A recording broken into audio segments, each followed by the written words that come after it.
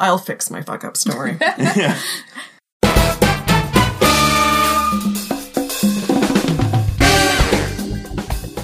Welcome to On the Wet Coast, a podcast about sexuality and ethical non-monogamy of every variety. We talk polyamory and swinging, monogamish and open relationships, from dirty, dirty sex to heartbreak. We share our personal experiences and philosophy, observations and theories, what works for us, and where we fucked it right up. Join us on the Wet Coast. If you're lucky, the place where you're living has a thriving sex-positive community, and it takes little effort to find and take part in events, such as meetups, workshops, and conventions. Most likely, that's not the case, and either there isn't much of a community, or the community that is there doesn't align with your interests, ethics, or outlook. Sometimes, you've got to step forward and spearhead building that community yourself. It's a bit of a terrifying concept, but it can be done. Today on the Wet Coast, we talk with two people who are doing just that. They founded the Vancouver Sex Positive Society and are ramping up for the 3rd annual ConvergeCon, a conference originated with a desire to build sex-positive communities and start a dialogue around sexuality, relationships, and activism. Hi everyone, I'm Flick Morrison. And I'm Kat Stark. And today with us on our cozy couch studio, we have Kale and Wendy. Welcome, fellow humans. Thank you. Hi. Now, before we get into things, let me read the bios I stole from the ConvergeCon website. Kale is a queer vlogger, educator, speaker, and manages a website compiling resources about relationship anarchy, relationship-anarchy.com. Wendy is a lifelong ethical non-monogamist. She aspires to teach, share, and support an open dialogue around sexuality, relationships, and gender. All right, so just tell us all the things. Well, I think what maybe we could start with is how we sort of came up with an idea for ConvergeCon and our inspiration from a different conference. Origin story, that's a great start. Dun, dun, dun. We went to, Kale, you went first, didn't you? Yeah, I went a few times. To Catalyst Con. Which I heard about on Tristan Taormino's podcast, Sex Out Loud. And I thought, wow, I really want to go to this, but it's in Washington, D.C., and I'm an accountant, and I don't have anything to do with this, so why am I going to fly to another country and across the continent to go to this? But a friend of mine encouraged me to just do it, and so I went, and I was like, the first time I was just kind of blown away, and the second time I was like, this is cool, we don't really have anything like that in Canada. And then the third time, I think, or maybe Wendy came, and then we were like, we need to do this in Canada. The third time, I heard about it the first time, and the second time I couldn't go, and then the third time we were there together, and she's like, see, I really want to do this, it's really missing, and I was like, we're doing it. Yeah. You don't want to do this, we're gonna do it, let's get this in motion, and go talk to the lady. And it kind of just, it was a lot of hard work, and sort of started there. Well, and you're coming up on the 3rd year, and for, a lot of conventions, the first year is relatively, with the optimism, it just kind of happens. And then the second year, a lot of cons, their second year kind of crushes them. And here you are on your 3rd year, which is, getting over that big slump, really. Oh man, I feel like this is the year that's starting to crush me a little bit. Oh no. Well, we have Diane, who's also one of our co-producers.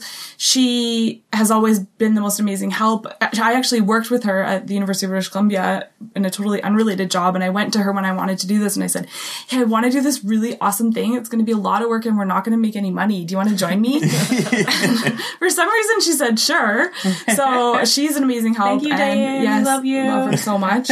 But she's not able to help as much this year. So Wendy and I feel like every year we get more ambitious, and but also we are, especially me, I'm learning how to delegate this year. Right. So maybe that will make it easier in the future. But this year is kind of just like figuring out all that. So Yeah, I can speak to the second year slump. At the end of the second year, before the conference, I was like, I don't know if I can do this anymore. And then the conference happened, and I was like, no, I can do this. This is really cool and really necessary. And it just went over so well.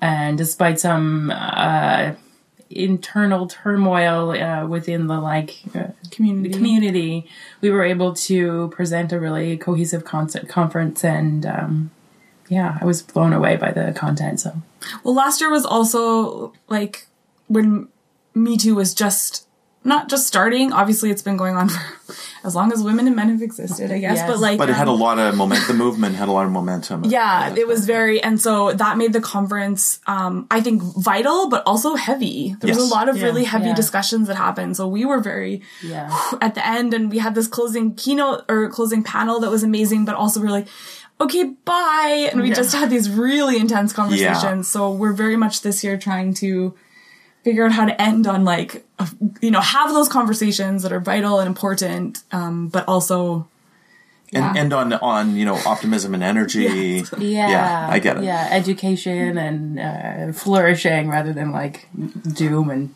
it felt a little doomy last year. It is really difficult to find that balance because there is so much sort of dark shit going on, and you do need to acknowledge it and talk about it and be involved with it. But also, we're there to have fun, and we do need to figure out how to like buoy ourselves up and continue the fight. And if we don't have those moments of joy and laughter and, sexiness and silliness and stuff, you just can't keep going. Yeah, exactly. And speaking as people who've attended the three of them, and we hadn't really gone to anything other than that, but had heard from a lot of people about Catalyst, and I always get those two names mixed up. I'm really bad for the similar letters kind of thing. I'm under pressure the whole weekend when I'm saying Converge, up in front of a podium. Don't say Catalyst. Don't say Catalyst. Welcome to Converge. But I was just amazed, especially the first year, at how well organized it was. Like it did not feel like a first time, especially since I understand you really put it together in a few months. Like it did not feel like that. And a lot of things that have been running for about 5 years feel like that from other styles of conventions that we've been to. So well, and last year we went to Woodhull, we went to Sex Down South, and those are both great conventions. I think Converge is a great con. I think you're putting on a really great con, and I think it's definitely up there in terms of the quality and the organization. Thank you. Oh, thank you. That feels nice. And speaking from an informed point, having been to the big cons this year, so thanks so much for putting on a great con. The end. That's the end of the episode. Bye. Bye. Oh, I was sweating. So we're probably going to bounce around, kind of in and out various things. But so you're both non-monogamous, and do you label yourselves in any specific way? I would say I've never personally identified as poly or polyamorous, just because, I don't know, that it seemed like a whole community that I just wasn't physically a part of, kind of, was maybe part of it, and I just went with open, and then had some tumultuous first experiences where, I just didn't know. I didn't know the rights I had as I'm air quoting secondary partner, and those kind of things. And so I ended up finding relationship anarchy that way and dove really deep into that for a few years. As you said, I have the website and I made a lot of videos, which the whole video process was me just trying to understand it. I really, people think I knew what I was talking about, but it was I need to learn about this. I'll make a video and then I'll learn about it, and that's kind of how I wrote a book. Was that? Yeah, it's like a learning process. So let's record for history my process of processing and learning about this. Yeah, that was, so I did that, and so I really identified as a relationship anarchist, and started the Facebook group, which I think now has over 5,000 members on it, and but then something for me switched a little bit when we started doing Converge. Especially in my focus, my focus just completely switched away from that, because we were doing sort of local discussions and different kind of things, but this is where my passion is, the Converge stuff. So not that I don't identify as, there's a lot of tenets of relationship anarchy that I still value immensely, but I don't really use any title now, which I think is part of relationship anarchy in itself. So. Yeah. That's true. I definitely first identified as a polyamorous when I read The Ethical Slut, 2002 or so, or no, 2007. But as I learned more about sort of the polyamory is kind of I don't know, like it seemed a little bit formulaic to me, and I wanted more freedom than that. And so more freedom than the title came to hold in life as I learned more about it, as more people got into it, as it got more popular, as more white dudes and couples took advantage of it.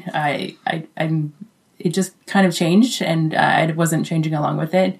So when I thought about ethical non-monogamy, that to me means more, resonates with me more. It just feels more me right now. Yeah. That might change again. Yeah, even though I don't entirely identify with the polyamorous label, it's kind of I find it a useful shorthand. Yeah. Right? In the sense of like kind of quickly saying I'm non-monogamous and I have, committed relationships with more than one person. Is sort of the pithy definition of polyamorous, but really any label is more a beginning of a conversation than an entire identity encapsulated in one term. Well, that's one thing I really liked about Relationship Anarchy is no one had a clue what it meant. So it kind of like forced a conversation, right? And I did like that because, but of course there's conversations where you don't want to get into it. So yeah, non-monogamy sort of, or poly is like a good catch-all, I think. Yeah, but if you're talking to someone, maybe you want to date, then maybe you're like, yeah, this is a way longer conversation than this. Yeah. Yeah. And I think we're maybe just too old to have anything with the word anarchy in the title. Yeah. Because we're like, oh, that's for the young people. We were young once. we were. Weren't we? So how did you get into non-monogamy?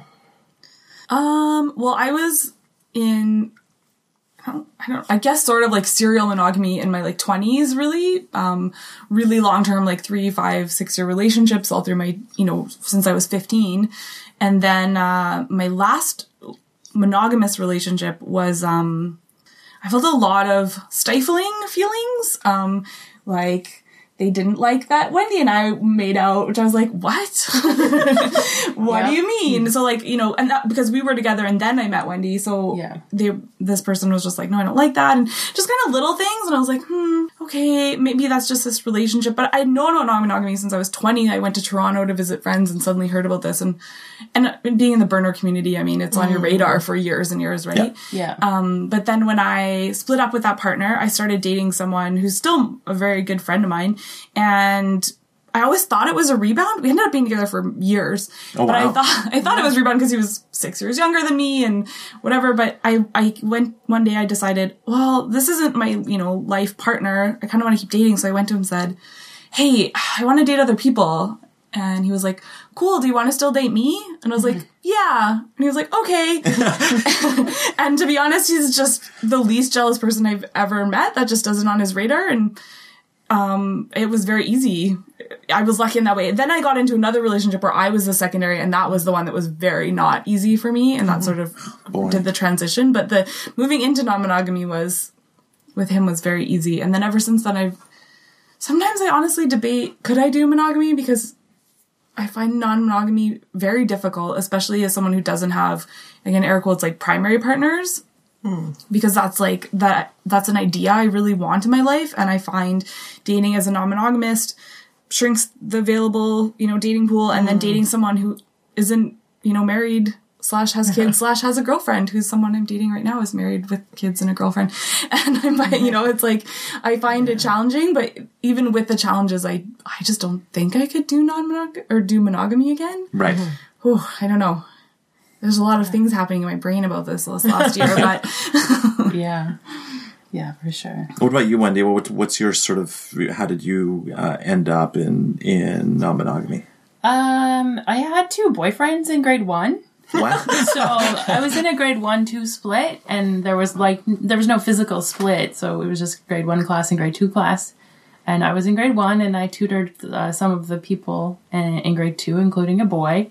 And I already had a boyfriend in grade 1. And I really want to find them, and I want to say their name right now. But anyways, they found out about each other, and one of them cried so hard. And I felt so much shame about it. And I was like, I really didn't understand why it wasn't okay. And I think I've always just kind of had this like I want to love whoever I want to love, and if that includes more than one person or more than one gender, then that's going to be how it is. I've learned a lot since then, obviously. I hope so. Yeah. Like that sometimes people are upset when they don't know that you're seeing other people. Yeah, the ethical part, the part about telling everyone what you want and if they're okay with it, and giving them autonomy to say, no, actually, that's not going to work for me. Continued in the rest of my life. I did have a monogamous relationship from the time I was 13 to the time I was 20. And I felt like at the end of that relationship, about 2 years before the end, I was spending a lot of time with my friends and other people and making out with them, and then coming home and saying, nothing happened. And so I still struggled with it as in the early 20s, something to the like honest part of it. And I think the honest part of it was being honest with myself. Like, this is okay, and it's okay to want this. I dragged around the shame from that little boy crying in grade 1 for a long time. And then finally was like, no, if I do it properly, then it doesn't have to be filled with shame, and it doesn't have to hurt anyone. Although sometimes it's true, people still get hurt. Yeah. I was going to say no one has to cry, but I was like, non-monogamy is all about crying. There's plenty of crying in non-monogamy. Yeah. It might be mostly crying. Yeah. It's like 40% crying, 40% group sex. My ratios are way off. I'm doing it wrong. No, I'm not doing it wrong, but it's been sort of a struggle since then. Not a struggle, but evolution since I broke up with that first monogamous partner. I continued to have relationships and not be honest about it until I was finally like, no, I'm going to be honest and just say what I want. And I was lucky at the time to be in a relationship with someone who's my best friend right now. I say best friend in like, I have lots of best friends. Best friends it's a tier. It's not a person. Yeah, exactly. And he was nice enough and lovely and kind enough to be like, okay, I'll try to do this with you. And I that was the first time of like being honest and saying like, I'm going to go away to Burning Man and have sex with 3 people. Is that okay? And kind of just learning about all the sorts of ins and outs of like permission and hierarchy and all that stuff and what I wanted and what I didn't want. So cool. So you've mentioned Burning Man. Is that the sort of main sex positive community you were part of before you founded Converge?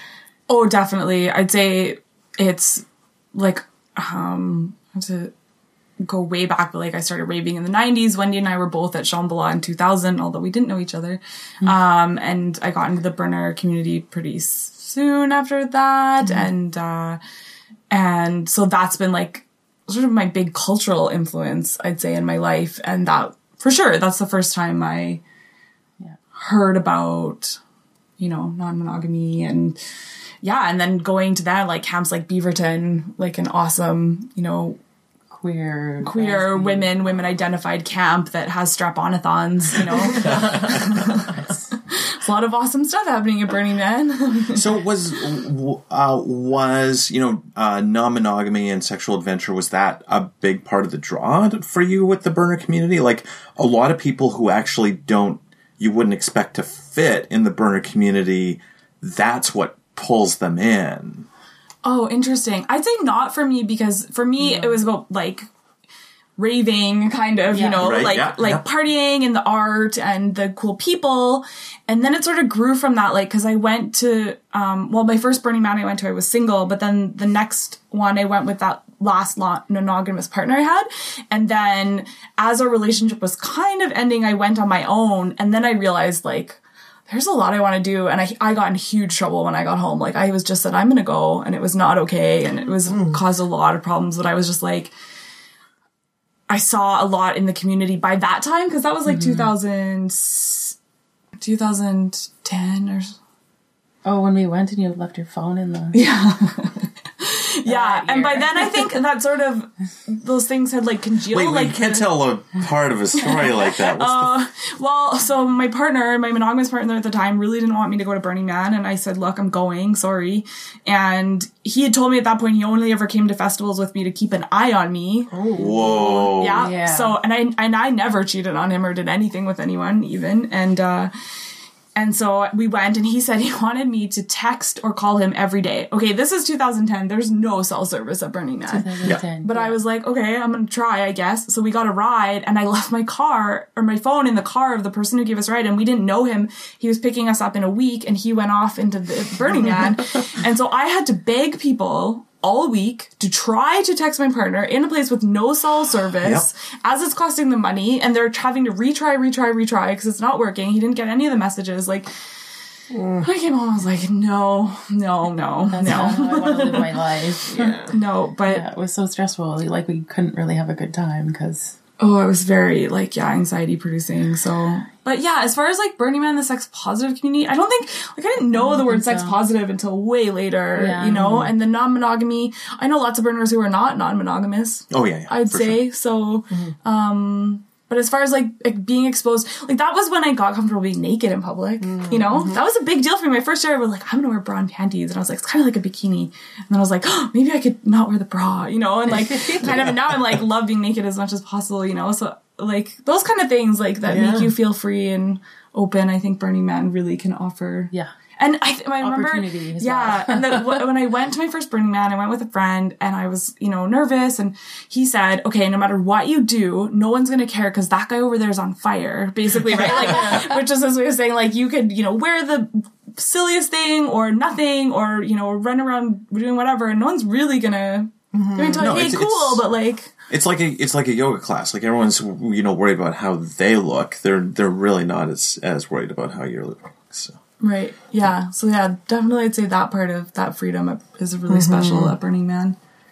For sure. I definitely was part of a kinky sort of community before I went to Burning Man. It just in my own exploration of sexual freedom and sexual adventure. And then I went to Burning Man, and there was so much opportunity there. I was just like, wow. But it wasn't the reason I went to Burning Man. I went for the music, dancing, the art, the raving, the bikes riding. It's so good. And friends just brought me there, so it was good. Mm-hmm. So, ConvergeCon, the first year was your intent to build something that was going to be ongoing, or were you really just let's do this thing and just see what happens? Well, I think the first year, we always had the idea of, I think our first, on the website, even from the beginning, it said building sex positive communities. Right. But we hadn't given it any thought beyond Converge, right? And so, when did we start doing the pub nights? I don't even remember. Maybe after the first Converge, we kind of thought hey, we have some cool speakers, and in the fall after the first Converge. Yeah. It was after the first Converge, and we got some feedback saying, this is really awesome. It would be great if we had something to, we want it to happen more often. Yeah. And we're kind of thinking about that. And this has been really the greatest inspiration is people saying what they want, which is us being cool, how can we do that? And that's what it was, is someone's suggestion that we have something, or just they wanted it to happen more often. And we were like, how can we make that happen?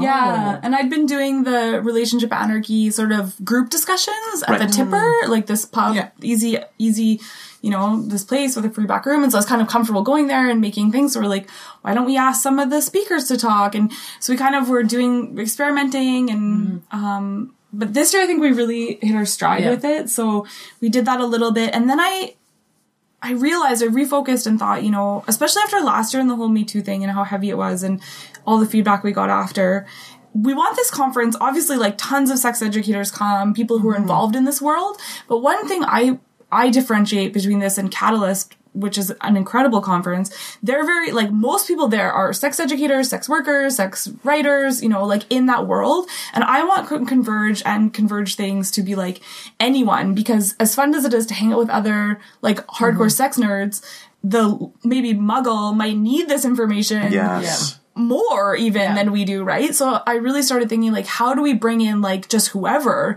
who might be slightly curious, but, you know, and so that's when I thought, we should make a meetup group, because the meetup group has nothing to do with sex. It's just like random people, but the people who are curious might be in it. And so we sort of created this meetup group, which is just, you know, slowly growing. I think we have like 100 people now. It's not huge, but, and then Wendy and I were talking and I said, we need to rebrand the pub nights to something sexier, you know, pub nights. And she's like, how about sexy sex? And I was like, how about sex X, like TEDx, but sex X? Yeah. Yeah. And when we launched it, some people were like, oh, it's going to be 5 minutes before TEDx comes knocking. And I was like, I don't think that's what TEDx is like. I don't think that's their jam. Like that's their jam, is to like knock people down when they're trying to have awesome conversations and educate other people. Yeah. So we've had it. No one said anything. Sex X talks and Sex X, the social. The social is more, once a month we try to just meet at the Legion on the Commercial Drive because it's free. And just hang out and just talk. And the first one there was like 4 people and I almost left. I think we were at that one. Yeah, and then you guys came at the end. I was like, whoa, 6 people. And then the next one there was like 10 people. And the next one there was like 15 people. So it's growing and it's not like I don't have a program and we don't have like any list of things that we want to talk about, but we do end up kind of talking about stuff from the conference and the next XX talk, some random, definitely like relationship topics, but it's more just like hanging out and like-minded people, and even not like-minded people, but people who are new to the community kind of tiptoeing in and saying, so what is this about? You know, which I think is important. Yeah, and we want it to be super accessible. So the socials are free, you know, anyone can come. And then the talks are like $7. So the idea is to get, you know, just get people in the door and talking about this and, you know, make that as easy as possible. Also, in fall this year, because you mentioned the Vancouver Sex Positive Society, so that's, we registered as a full nonprofit now. So we decided to do that. We did it in the fall because now we want an umbrella, because we thought this isn't just Converge. We want to be able to be more free and do all these different things like the Sex X nights, but then like, who knows, right? We just want to have it open. So we made this nonprofit, which is now sort of, we can do Converge under it, we can do the Sex X ones, and then hopefully just keep building that under that, which is really exciting, I think, to both of us. Yeah, one of the things that I really noticed that contrasted against Woodhull is Woodhull had a very sort of academic focus, and so it was really geared towards, you know, educators and you know, and researchers and activists, whereas I felt like Converge had a lot of like, you know, practical advice, you know, workshops about like living your life in these spaces. And, you know, and I, you know, I felt like that was something that was, that had wider appeal, you know, where people can kind of develop their a la carte lifestyle by attending these workshops and getting some ideas about, you know, how they can apply this to their real life. Mm-hmm. Yeah, definitely. I mean, for our first 2 years, we had amazing academics as our keynotes, both Dr. Kim Tallbear and Tracy Bear, both from the U of A came, did talk on Indigenous erotica and decolonizing love. Oh, Kim Tallbear. So good. So good. I still think about that, and I'm still just like, I want her to like record that so that I can listen to it like 50 times because I was so inspired, but so like sort of my mind was so blown by it that I did not retain nearly as much as I would have liked to. So Dr. Kim Tallbear is amazing. She's amazing. And so we love you, Kim Tallbear. So we do have some, like in that we had a little bit more some academics mixed in, but like I said, our focus is more shifting now towards just being super accessible and to more than just academics. I think just whoever wants to learn things. So at one point we were maybe going to try and get some sort of what's it called when you're a professional? You need to get the continuing education sort of accreditation for some of the courses, but that seemed really daunting and kind of not where we wanted to go. It's we do think that it's important, but I think that that's something that's already existing. Yeah. You know, like we don't want to try and compete with those conferences that want to ensure people are getting the technical side of training done for credit. So maybe something in the future, but right now, not. It just seemed like a lot to try and figure out in Canada, especially because some of our presenters are from the United States, and then to try and get that accreditation internationally. Yeah, I was just like, that. I need to either meet someone who knows how to do that, or well, and also then it really gives it the focus of a con for sex educators. Yeah, and like you said, we want like a con where these incredible sex educators like come from all over North America, and anyone can learn from them, right? Because there's just not a lot of opportunity to do that. Like a bunch of our speakers come from the States, and they don't come to Canada any other time. So. No, and you know, some of the best speakers and educators in the industry for sure. It's pretty great.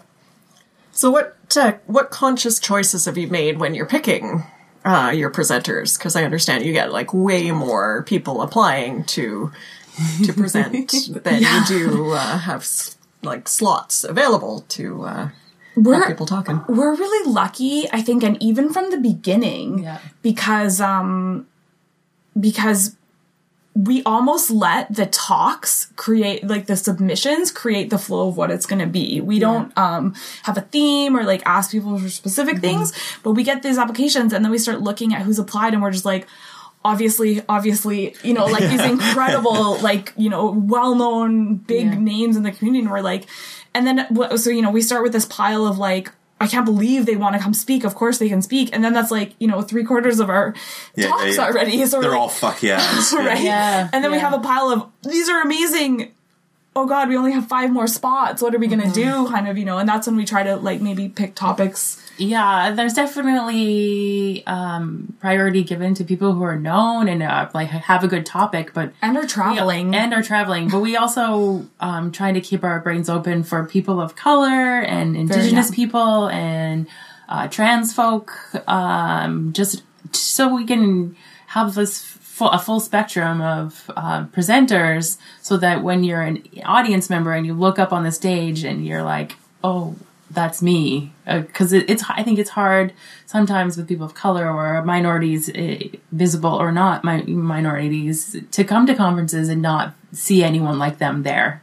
Yeah. So yes, we usually pick about 3/4 of oh my gosh, I can't believe you're coming to a conference. This is amazing. And then kind of really think about it, like to diversify and be inclusive. So that's important too. Yeah, so many of the sex positive and non-monogamous spaces are like overwhelmingly white and heteronormative. Yeah. And you can just walk into a room and that's just like all you see. Yeah. And it's really remarkable to be in a space, especially like Vancouver, that definitely has a multicultural population, but almost all the public voices in Vancouver are white. Yeah. Mm-hmm. And so you just to have the effort that you've made to center people's voices has been really cool. And I've learned so many amazing things and met and heard from people that I never would have encountered without that. So it's been really cool. I feel like on that note a little bit. So I was on Tristan Termino's podcast the first year we were going on. Me and Tracy Bear went on, and I think we had 2 Indigenous speakers and, to be honest, a handful of people of color compared to the, 30 speakers we had. And Tristan was praising us for the number of POC people we had speaking. I was like, oh God, the bar's low. Like I'm glad, like we are trying and we try as hard as we can, and we're always learning. Kevin Patterson, do you know Kevin Patterson? Yes. Yep. His new book, Love is Colorblind, is incredible and gave me some really good insights into... Sorry, Love's not colorblind. Love is colorblind, I think. No. Oh, this Love is Not Colorblind? Oh, you're right. The expression is Love is Colorblind. Yes, of course. His book is Love's Not Colorblind. Yes. I was like, we fucked it up when we interviewed him very recently, calling it Love is Not Colorblind, and that's not correct. He's like, Love's not, Yes, right. Yeah. So that book anyway has some just great insights into the amount of work that people of color put in, like that he puts into his community, and then, but also some inspiring ideas for us to work on. And so, I consume books at a voracious pace, and so like anything I can read that I can get my hands on, about diversifying and all different people, but I think we try, but I think there's so much space for that, always. Yeah. So what are the biggest challenges you've bumped into in putting on this conference? Well, the lack of money.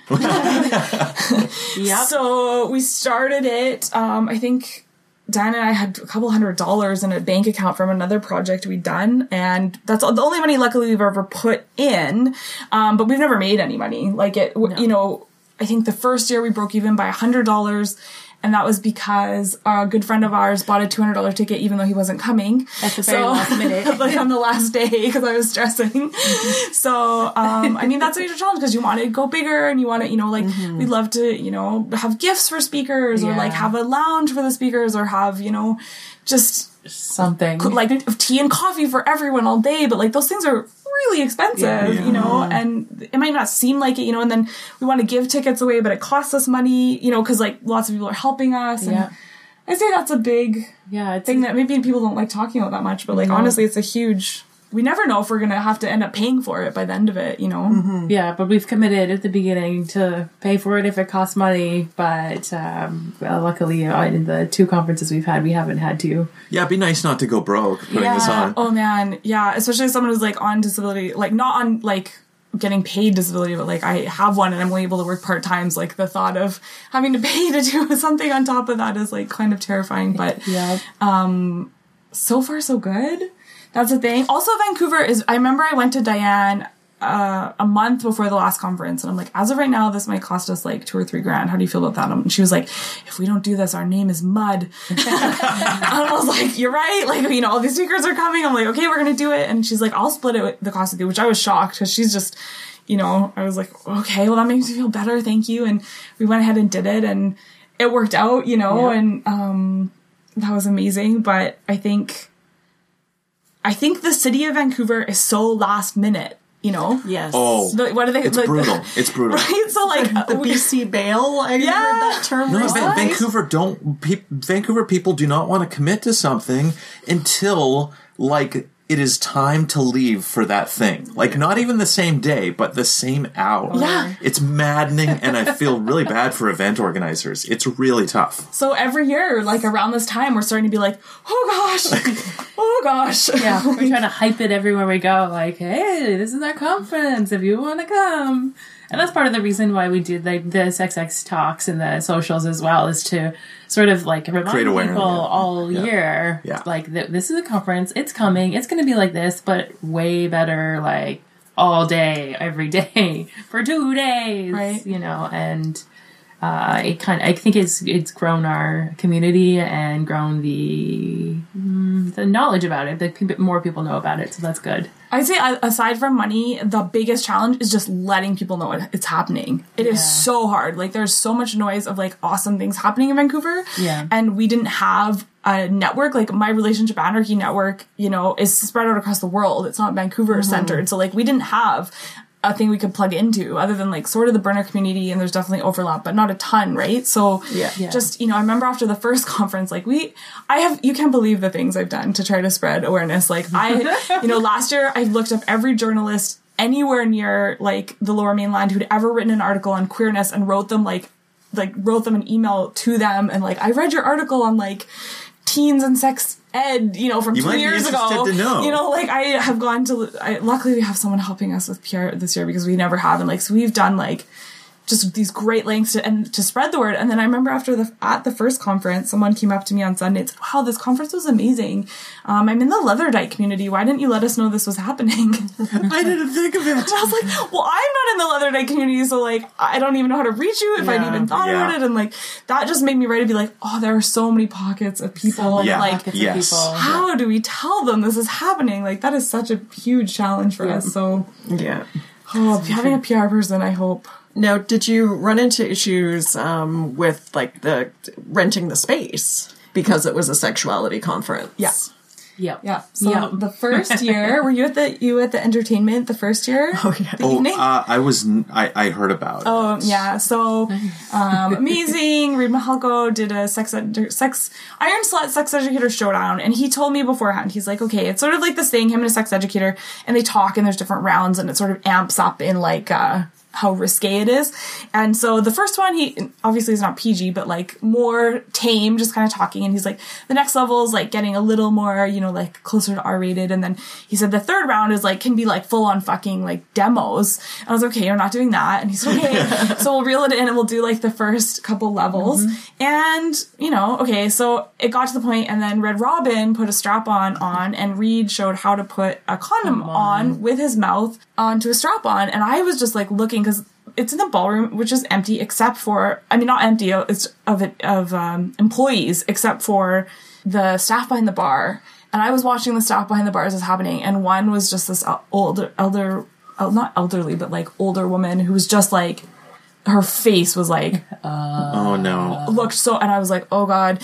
And to be fair, like, she didn't consent to that. She just showed up for work, and then and that happened, and a couple other things, like people were talking in the lobby about what they heard, so they were scaring the guests or whatever. Right. So we went to the hotel afterwards, wrote us this very strongly worded letter, and and we said, okay. But the reason we loved that venue, one, it's very central and was amazing, but also they let us not pay until after the conference. Oh my God. Which was huge. Like, that was the only way we could have done it the first year. So we really wanted to have it there the next year, because how do we still didn't have any money. So, so we're like, okay, we'll run the entertainment by you this time, and we'll make a room for people to talk in and whatever. And we won't do simulated sex acts in front of your staff. Yeah, exactly. So, because they were like, not only is this in front of our staff, this just can't happen in our hotel at all. And we're like, okay, so we emailed them, and we said on the Saturday night, it was like kind of we had some sexy art, and we had Janet Rogers, an Indigenous poet, did an amazing piece, and then we had some dancers, and then we had burlesque, and we told them we're going to have burlesque.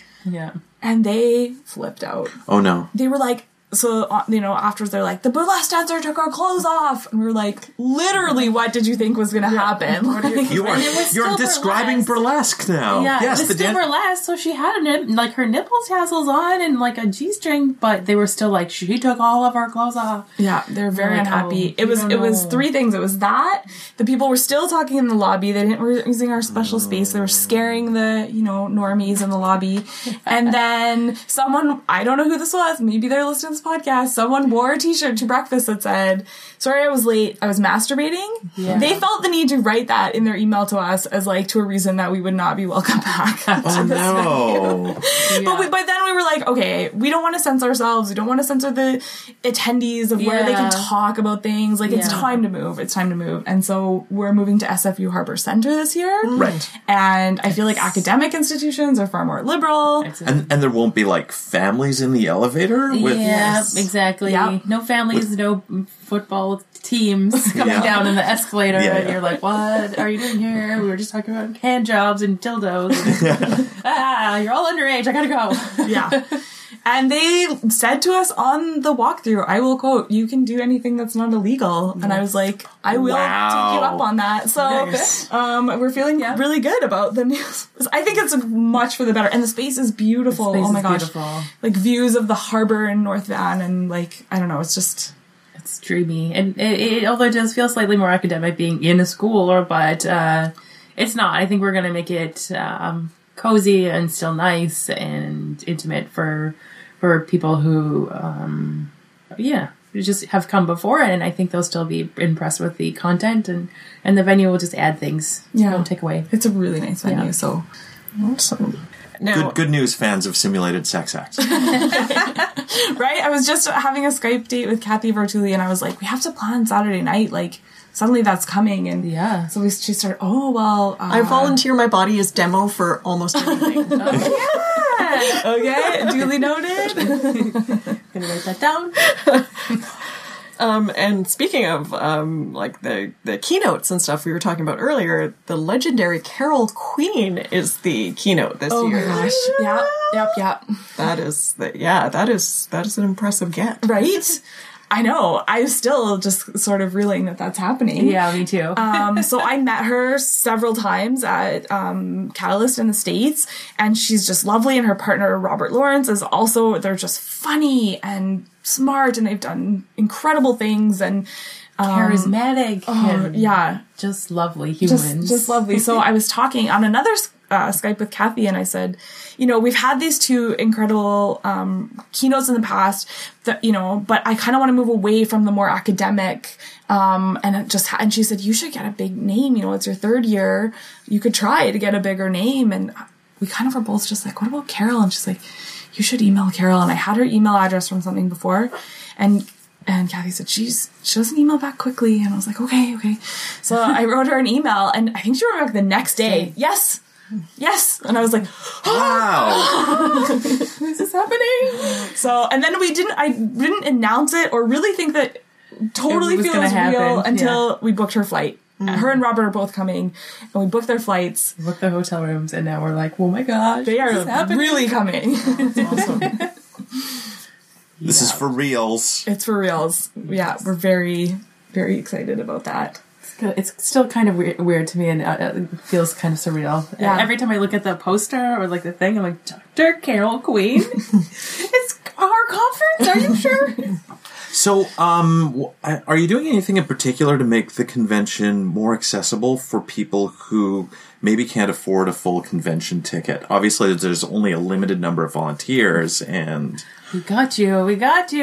New this year, we launched a bursary program. Oh, right. How does that work? People have to apply. Is it on the tickets or on the main page? It's in the FAQ of the website, and I've been promoting it a bit. So, And we can link it in the show notes. yeah. So it's a Google form. I think we are going to have it open till the end of February. So it's very basic form. It's your name, and then with the you can just you can apply for a bursary that sort of suits your financial needs. So 25, 50, 75, or 100%. So if you're able to pay some, that's amazing, because obviously it costs us for every person who comes, but if you're not, and then we just ask if they identify as LGBTQ+, disabled, or person of color. And the preference is given to people who identify as one or multiples of those. Yeah. Yeah. So there's that. Yeah. There's that happening. Oh, you could also volunteer with us. Yeah. Especially if you know how to write bursaries or grants. Yeah, we are looking for a grant writer. Although I have a line on a grant writer. Oh, sweet. Oh, yeah. Yes. Yes. So you can volunteer, and you're eligible after a certain number of shifts to Get a discounted ticket. Yep. So that's in the FAQ too, to just email me for volunteering. Although we're getting close. We're getting close to how many volunteers we need, so that's good too. But Right. yeah. And then for accessibility, also on the website, if you look at the venue, I've put on the venue, or on the tab for the venues in the website, every room that we're going to be in and how accessible they are, and sort of the write-up of like accessibility as far as like mobility and kind of accessibility. Yeah. So I've included a lot of accessibility info on the website, and then links to get more info from that. We have a panel this year called Crip in the Bedroom. And so we're going to have some people talking about like accessibility and sexuality, which I think is really cool. And then the person, cool. Q, who's running that, sort of prompted me to talk to SFU about their accessibility. And so, yeah, that was cool.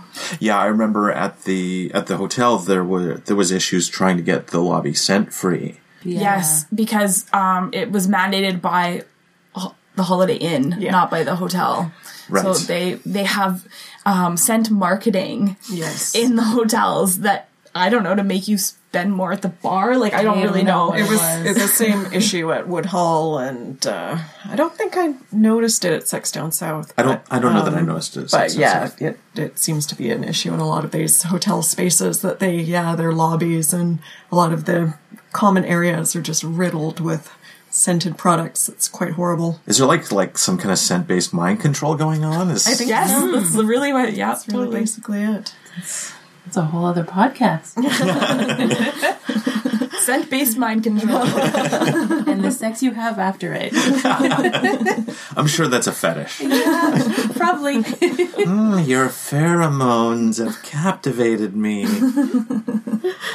So is there anything else as we seem to be deviating in a strange direction? Yeah, we're writing a different episode now.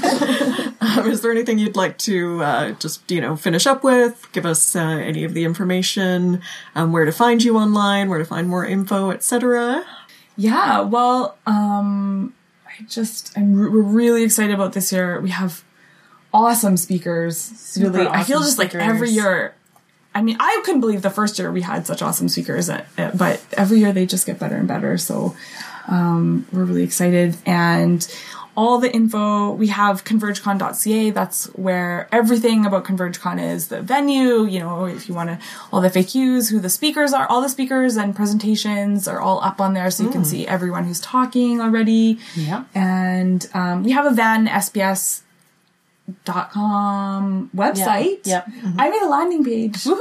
It took me forever. I do so much technical stuff. I have no idea what I'm doing, but that's just a Vancouver Sex Positive Society that links to our meetup groups and different Facebook groups we have. Also, yeah, you can find both of those on Facebook.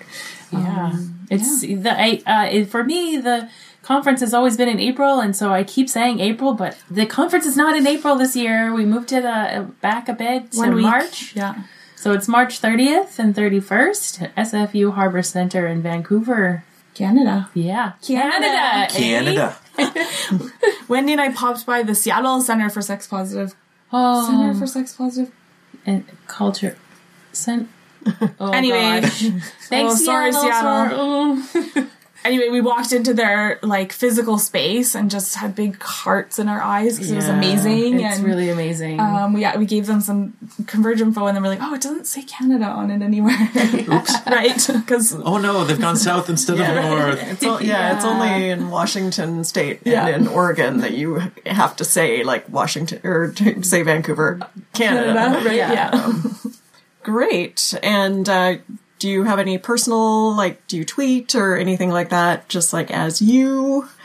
I try to tweet under Converge tweets. Okay. Yeah. And I just fail so bad at it. We have an Instagram. We have a Converge Photos, I think, is our Instagram. Yeah, we have an Instagram. I don't think I've posted Converge since Photos. last year.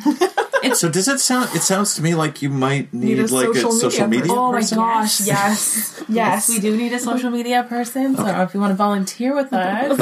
Oh, an amazing thing, just a little side note, what I was actually talking to Kathy about today, she's going to do this incredible thing where she's setting up interviews with all the speakers, and she's going to interview all of them. So we're going to start having little sneak peeks of who's talking. She's going to make little videos, and we're going to put YouTube. it on YouTube. And so we'll be posting in our Facebook group, and then I guess on our social Probably media. on social media. So then people can start seeing the speakers who are actually coming and see their faces and hear them talk a bit. And that'll be really cool. Fantastic. Excellent. Yeah. All right. Well, thank you so much for coming on the podcast and chatting with us today. It's been really awesome, and we're really looking forward to the event again this year. And it's a good kick in the butt to buy our tickets. We'll just wait till the same day. We're Vancouver people, right? Yeah. We increased the ticket price quite a bit on the last week. Smart. We thought So no smart. one will buy it. At least we'll have a week, because we need to get in the last catering numbers or whatever, right? Oh no, people are buying it. Yeah, people You go nuts for underestimate that the last week. premium that Vancouver people place on making last-minute decisions. I mean, it works for us. If they want to pay a whole bunch of money, sure, but It always makes us a little anxious at the end, but still, we like your support, whether it's in the last minutes or hours before the ticket sales close, or months in advance on your podcast. So thank you for letting us come and talk on your podcast. yeah, thank you so much. Thanks for listening. The audiobook version of my book, Yelling and Pasties, The Wet Coast Confessions of an Anxious Slut, is now available on Audible and iTunes. Yay! If you don't have an Audible membership, go to my Twitter @WetCoastCat and follow the link. It's also available on ebook and paperback. Go to Amazon.com or visit onthewetcoast.com for links to other marketplaces. Can I say something? Because Yes. I've read the book and I love it so much. Are you the one reading the Audible? Yes. Oh, awesome. Yes. Now I've read it, but now I want to listen to it. Okay. Yes. I can send you a code. Oh, awesome. Please rate and review us on Apple Podcasts or your preferred podcast platforms to help more listeners find us. Just a few sentences make a huge difference in our visibility. Contribute to our Patreon to help us have more adventures to tell you about. Patreon.com/OnTheWetCoast. Follow us on Twitter @WetCoastCat, @SeriousFlick, @OnTheWetCoast. And email comments or questions to contact@onthewetcoast.com. Go to onthewetcoast.com for Kat's blog and more, or find them over at lifeontheswingset.com. And check out other awesome sex-positive podcasts on the Swingset Network at swingset.fm.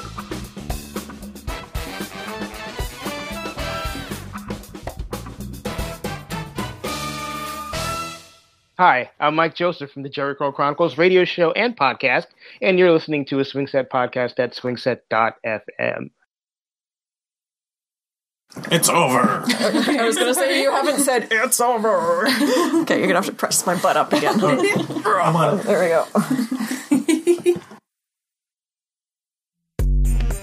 Hey lovies, this is Dirty Lola, host and creator of the Sex Ed a Go-Go podcast.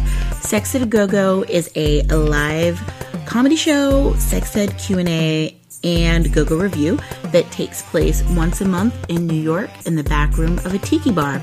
But what happens if you can't make it to New York in the back room of a tiki bar? That's why you listen to the podcast. That's right, it's a live show. I'm being funny. I'm going to teach you some things you're not even going to know you're learning. So join me here on swingset.fm or the Swingset app for Android or on sexedagogo.com and check us out. You won't regret it.